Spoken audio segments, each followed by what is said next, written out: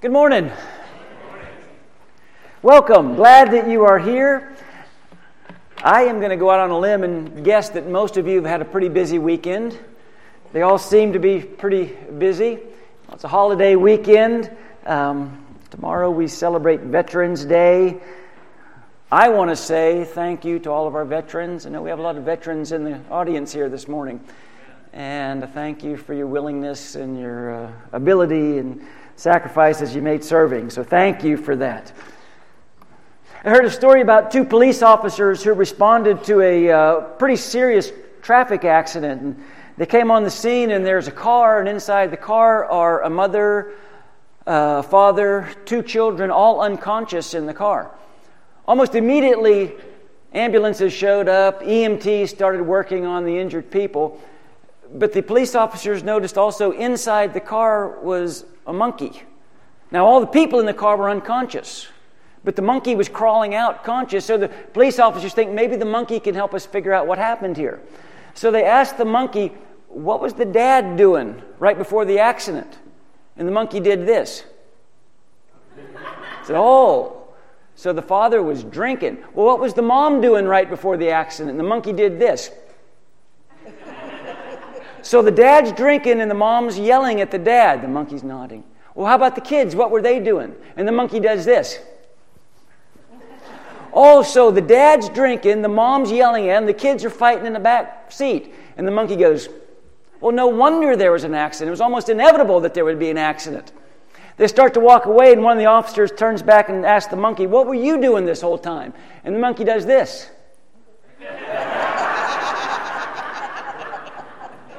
Yeah, I think we would all agree that's a problem, right? When you have the wrong person driving the car, you got a problem. I think we'll all agree with that. Listen, we are right at the finish line of our pretty long sermon series through the book of Acts. But I'm actually going to put that on hold for a couple weeks because I need to talk about, and you need to be praying about, something that we are entering, a process that we're entering here at Bay Area. And that is the addition of elders to lead and serve this family. Spirit-ordained men chosen to lead and feed and protect us. Additional men chosen to drive the car, so to speak.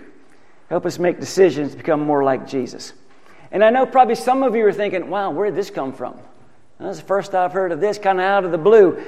Let me assure you, our current leadership have been praying and fasting over this process, discussing this for months, and I'm in total agreement. We need more elders here at Bay Area. And I'm convinced that God has raised up men who will bless the kingdom and bless our families in this role. Now, if you're a guest of ours, you might be thinking, wow, what a terrible day to visit this place. No, this is a perfect day for you to visit this place. Because this is what's important to us. You know, when you visit church for the first or second time, what you're trying to do is figure out what's important to these people. I mean, you'll see things and hear things. I'll ask questions about that later. But what I really want to know is what is really important to these people. Let me tell you what's important to us. Jesus is important to us. Living like Jesus. Being like Jesus. Teaching other people about Jesus. That's what's important to us. We want to be like Jesus. But those things don't just happen by themselves. It takes a commitment to God's Word. It takes a humility of spirit. It takes a community of believers. And it takes a willingness to follow God's plan. And part of God's plan is for His church to be led by men that we call elders. And that's what we're going to be talking about for the next 2 weeks, actually. And I'm going to use the term elder for a while because it's biblical. Scripture also refers to these men as overseers, bishops, pastors, shepherds. The Bible makes it clear that the Lord's church is to be organized. But it's also clear that the Lord's church is not an organization. It's a body. With every part important, every member vital, every talent necessary to ensure the well-being of the entire family. And I am convinced that the work that we do in the church, through the church, It's the most important work in the world.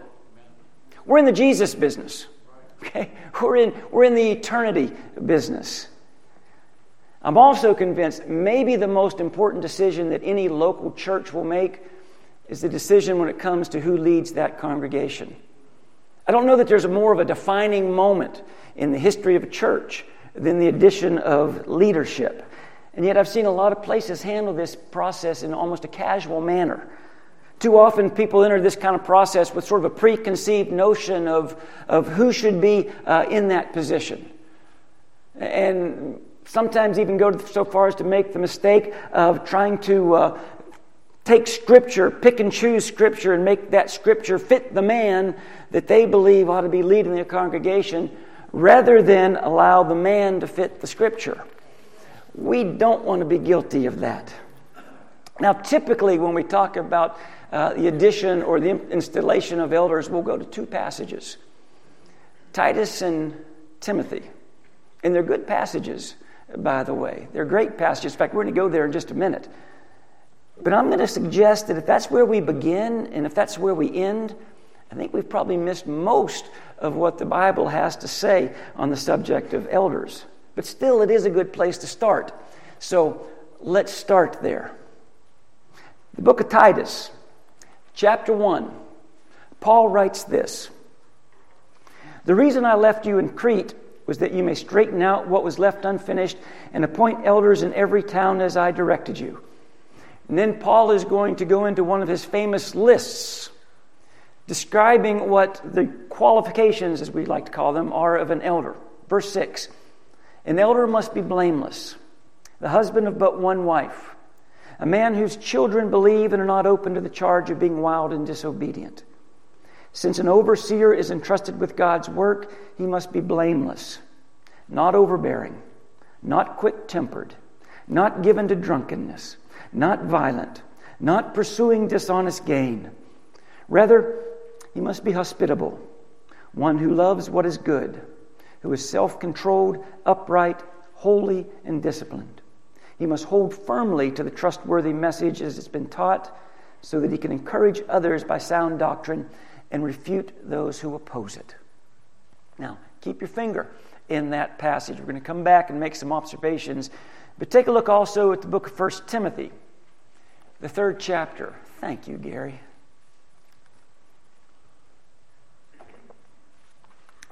I've been working all weekend not to lose my voice.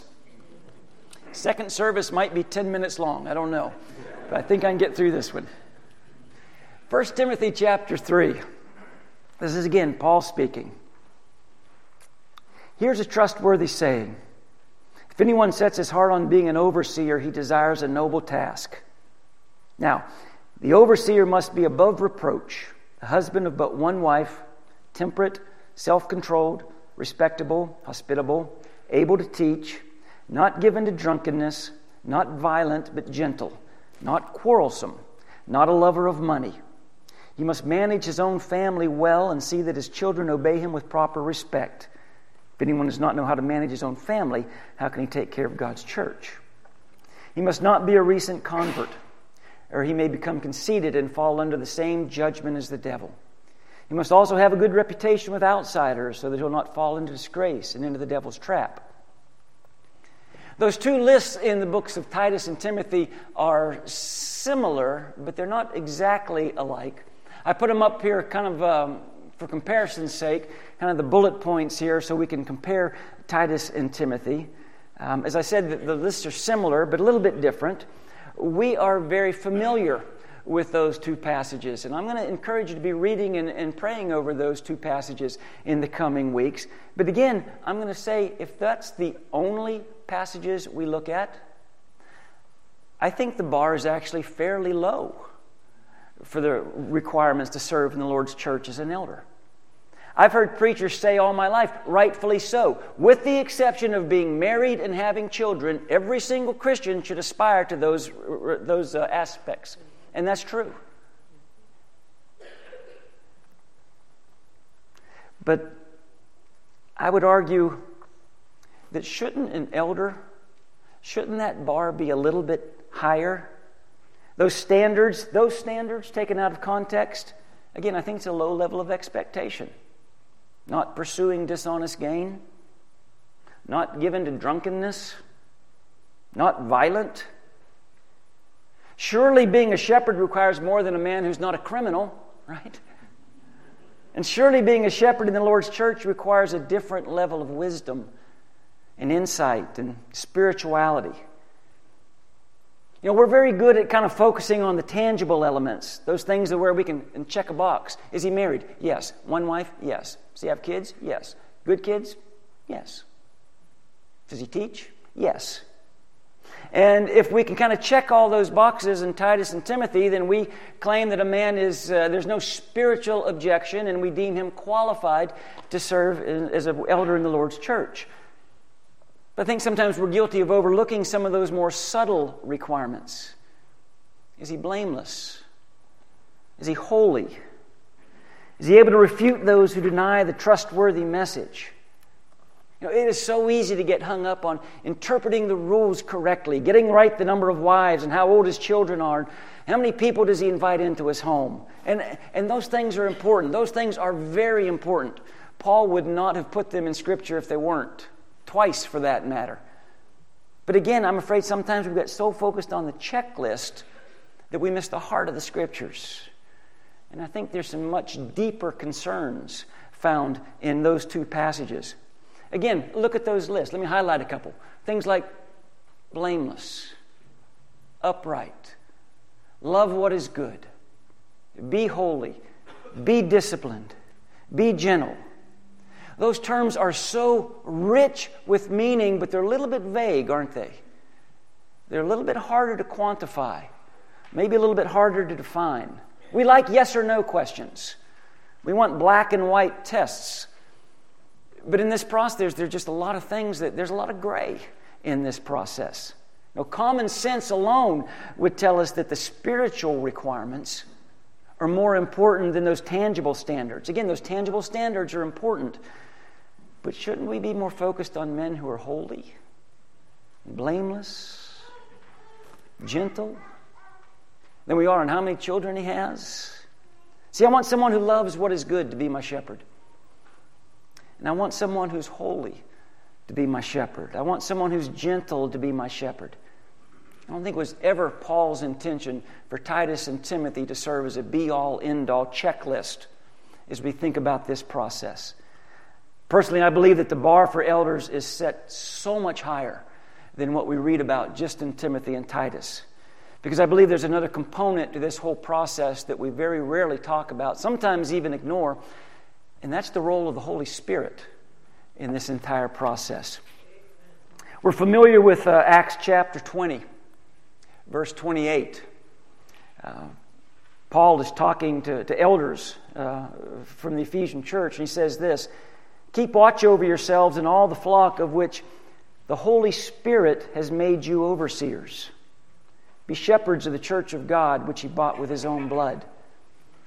Paul tells those men, you have been made overseers by the Holy Spirit. You have been ordained by the Holy Spirit. You have been gifted by the Spirit of God to serve as overseers. He's even a little bit more focused when he writes to the church in Ephesus.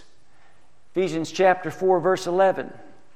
"It was he who gave some to be apostles, some to be prophets, some to be evangelists, some to be pastors." Now in this passage, when he says pastors, he's not talking about a pastor like me, a preacher. He's using the phrase there as an elder, as an overseer. "Some to be pastors and teachers, to prepare God's people for works of service, so that the body of Christ may be built up, until we all reach unity in the faith and in the knowledge of the Son of God and become mature, attaining to the whole measure of the fullness of Christ." That list is talking about elders being gifted by God for the well-being of the entire group. The ability to lead well, to shepherd well. It's a gift given by the Holy Spirit. I believe that there are men who have been gifted by the Holy Spirit to serve as spiritual leaders. And just as not all men are gifted to be evangelists and not all men are gifted to be teachers, not all men have the spiritual gift of leadership, and that's okay. I think even if you could check every box in Titus and Timothy, That doesn't necessarily mean that the Holy Spirit has gifted you with leadership. You know, the same conclusion is suggested in Romans chapter 12. Paul says, just as each of us is one body with many members, and these members do not all have the same function, so in Christ we who are many form one body, and each member belongs to all the others. We have different gifts according to the grace given us. And he goes on to say, if a man's gift is prophesying, let him use it in proportion to his faith. If it's serving, let him serve. If it's teaching, let him teach. If it's encouraging, let him encourage. If it's contributing to the needs of others, let him give generously. If it's leadership, if his spiritual gift is leadership, let him govern diligently. If it's showing mercy, let him do it cheerfully. There are those who have been gifted with spiritual leadership skills. Those whom God has blessed this way, I think, should be using their gifts. I think we've all been blessed with gifts. We need to be using our gifts. Take a look at 1 Corinthians chapter 12. Now you're the body of Christ, and each one of you is part of it. We know this passage. We know this teaching. Church is a body, different parts of the body. The foot's just as important as the eye. We get that. Verse 28, and in the church God has appointed first of all apostles, second prophets, third teachers, then workers of miracles, also those having gifts of healing, and those able to help others, those with gifts of administration. You might be reading from a translation that says gifts of governing, and those speaking in different kinds of tongues. I believe that there are men that God has empowered and that the Spirit has equipped in a very special way to lead, to oversee, to shepherd. And listen, there is nothing more frustrating, and I think really kind of miserable, than being asked or expected to do something that you haven't really been gifted to do. Now you think about the church and all the tasks that go on in the church. There's an awful lot of things going on here in this church. There's an awful lot of work being done, and thank you, God, that I don't have to do it. Because there's so many things that I would be so bad at doing that so many of you are so good at doing. You know, we complement each other. We all have different strengths. We have different weaknesses. We have different talents and different passions. We've been gifted by the Spirit of God. And I think too often when we talk about eldership and adding elders, the Holy Spirit never comes into the conversation. But He has to, doesn't He? Who can best lead the church? It's those who have been empowered by the Holy Spirit to do just that. Now, I'll say this. Not everyone who's been blessed with the gift of leadership is an elder in the church. There's a lot of people who are leading and influencing in different areas. But I would hope that people that we are considering to serve as an elder, I would hope that those are men who have been gifted by the Holy Spirit as leaders. And I mentioned before, some of the qualities that God expects from His leaders, they're black and white. You know, we can see them or we can't, but many aren't.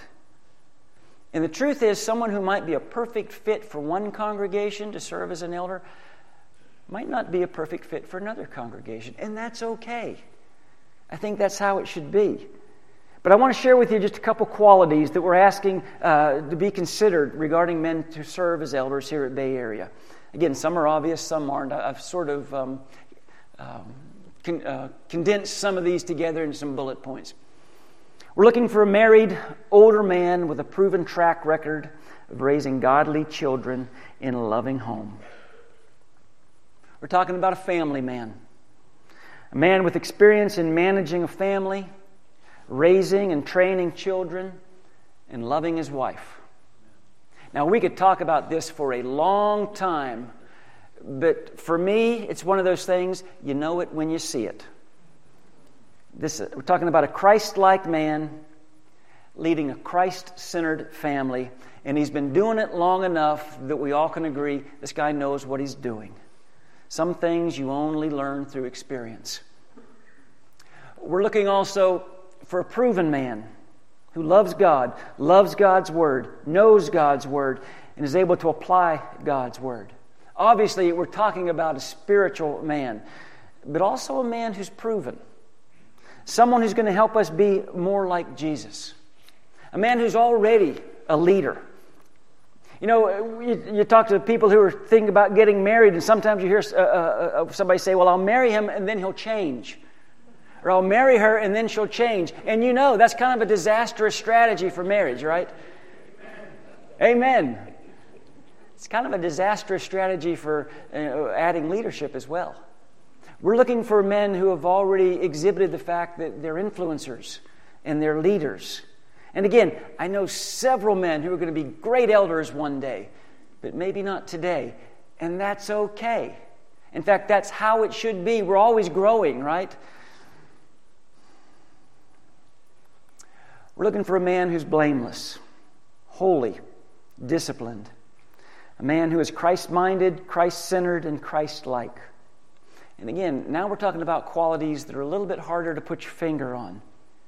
But understand this, popularity is not the goal here. The goal is to be like Jesus. And the goal is to help us become more like Jesus. Listen, the gospel of grace is going to produce men of grace, and that's what we need. And then finally, as we mentioned, a man who's been gifted by God to lead his church. Now, I mentioned earlier that taken just by themselves, Timothy and Titus, I don't think set the bar that high. When you start adding in what else the Bible says about the role of a leader in the Lord's church, the bar could not be higher. So, let me be sure you understand, we are not looking for perfect men. I'll go ahead and tell you, we don't have perfect men right now serving as elders. Amen. One of our elders. There was only one perfect man, and that was Jesus. But don't check your brains at the door either, right? I mean, if you're looking to add a secretary to your business, and the job description was we want this individual to be kind to our customers and promote good office morale, you'd expect that person to be able to type, right? You know, some of this I think we just kind of see without, we just kind of know. We don't expect our leaders to be perfect, but we do expect a humility of spirit. And we do expect our leaders to be like Jesus. Having said all of that, our current leadership is submitting to the congregation 2 men who they feel are qualified to serve in the position of elders. But also 2 men whose talents and whose wisdom and whose servants' heart we just need. Darrell Brown and Jimmy DeBose are the 2 men who have been asked to consider accepting the position of shepherd within this family. I put a picture up of these 2 men with their wives. That's Darrell and Faye on the left and Jimmy and Renee on the right. And I asked them for a picture of them and their wives because this is a huge commitment for their wives as well. And Darrell and Jimmy both understand that. But these men, Darrell and Jimmy, after much thought, much prayer, a lot of conversations. Like I said, this process has been at work behind the scenes for a long time. These 2 men, with a tremendous spirit of humility, I might add, have accepted that recommendation. These 2 men are men of God. These men have proven themselves, not just by their words, but by their deeds as well, to be servants. 2 men that I know have a deep love for God's church, a deep love for God's people, a deep love for God's Word, a deep love for Jesus, and a deep dependence on the Holy Spirit. Darrell and Jimmy have already proven themselves to be faithful influencers and leaders within this church. You know that. You know these men. And I'm looking forward to serving alongside both of them, continuing to work under their leadership and their direction as they join our existing elders as shepherds over this family. Now, let me answer a couple questions that you might be thinking before you have a chance to ask them. You might be sitting there thinking, what about this brother? What about that brother? Why wasn't his name brought up? Listen, I don't have to tell you, we are so blessed in this congregation with so many people that have so much talent. People who are working and serving and loving and leading in so many areas. And personally, I think there are some other men who could and one day will serve this church or some church in the capacity of elders. But again, maybe not right now. And again, that's okay. We're going to continue to work. We're going to continue to serve and to love like we always have. Listen, we're in this thing together. We're a family. We're God's family. So in this process, I'm asking for a whole lot of love. I'm asking for a whole lot of patience. I'm asking for a ton of grace as we go through this process. You might be sitting there thinking, okay, is this a done deal? I mean, is that it? Again, our current leadership spent a lot of time and effort, some, I would say, exhaustive due diligence, recognized Daryl and Jimmy as two men who've proven themselves to be qualified, proven themselves to be capable. And again, we just need their wisdom, and we need their talents. But we do want the congregation to be heard as well. So here's what I'm asking of you, Bay Area. I'm going to preach another sermon next week on this subject, really more the relationship between us sheep and our shepherds. But first and foremost, we are asking you to pray. I put up there, pray, pray, pray, pray, pray.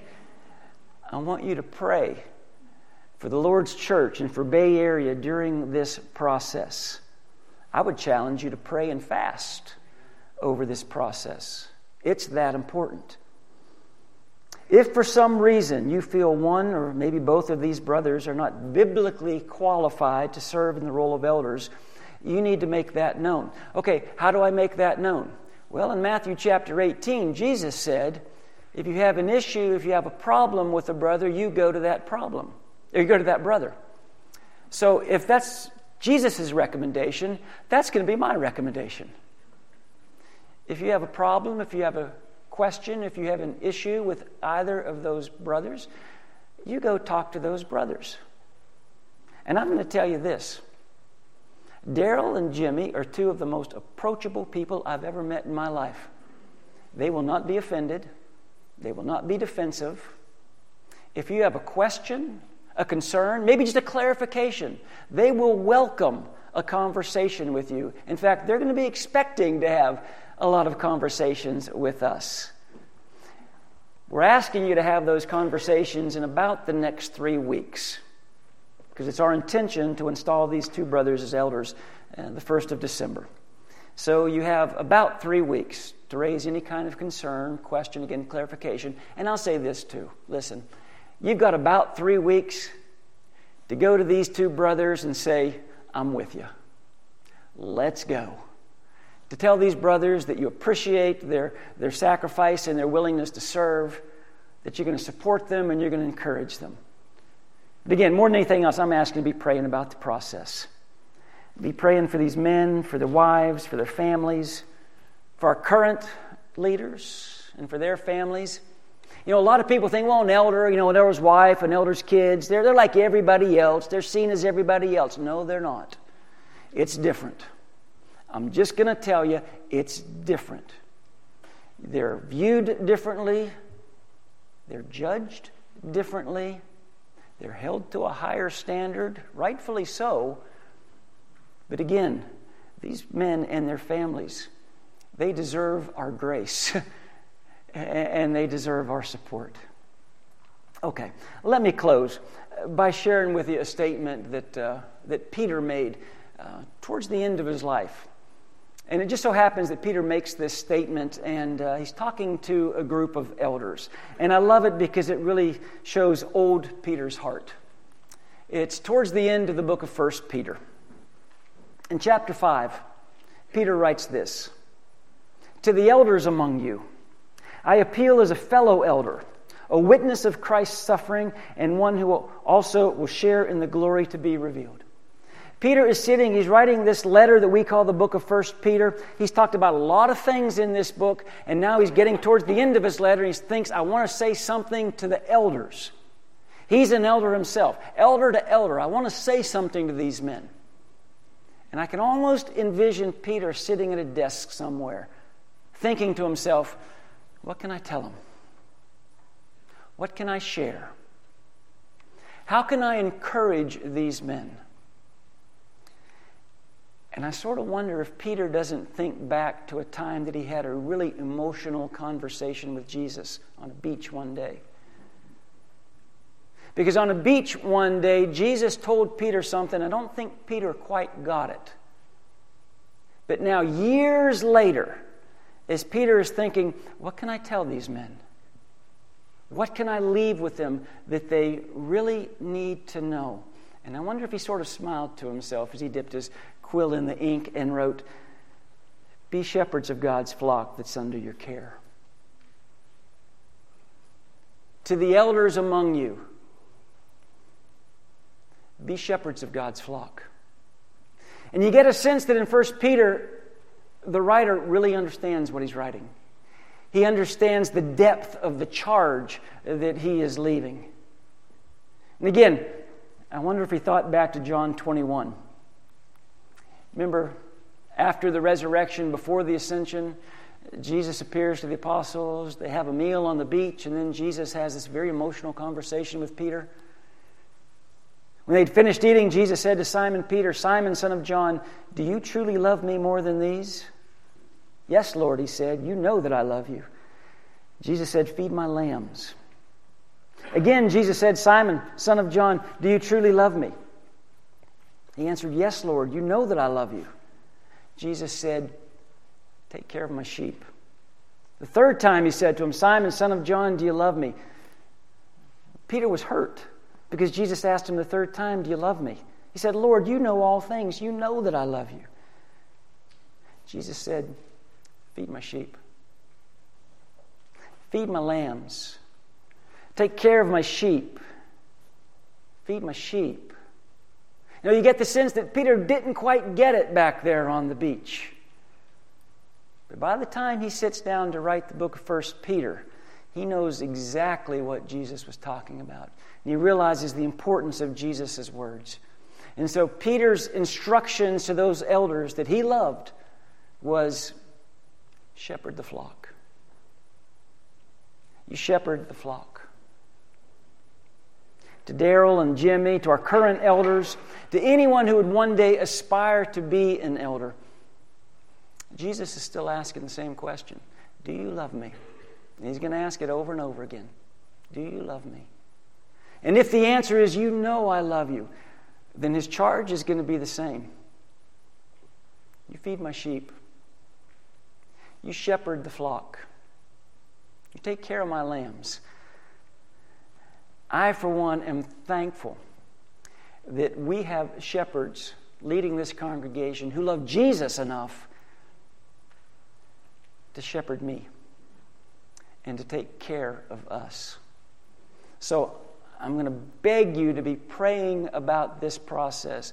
Be praying about the men who have been put before you, for them and their families, and for Bay Area. This is a big historical moment. And I say that with all sincerity. This is a historical moment in the life of this church. And we certainly want God and God's Spirit to be involved in it. Listen, I know this was a very different kind of sermon. I'm not going to apologize for it at all, but I am going to say that I know there's some things going on in your life that maybe you just need the prayers of people who love you. And as we wrap up this part of the service, as always, we want to give you that opportunity to share with us or have people pray with you and for you. If something's going on in your life this week and you just need the prayers of the church, there'll be some people at the front of the auditorium, and you can come and let us know, and we'll certainly pray with you and minister to you in any way that we can. Let's stand and sing.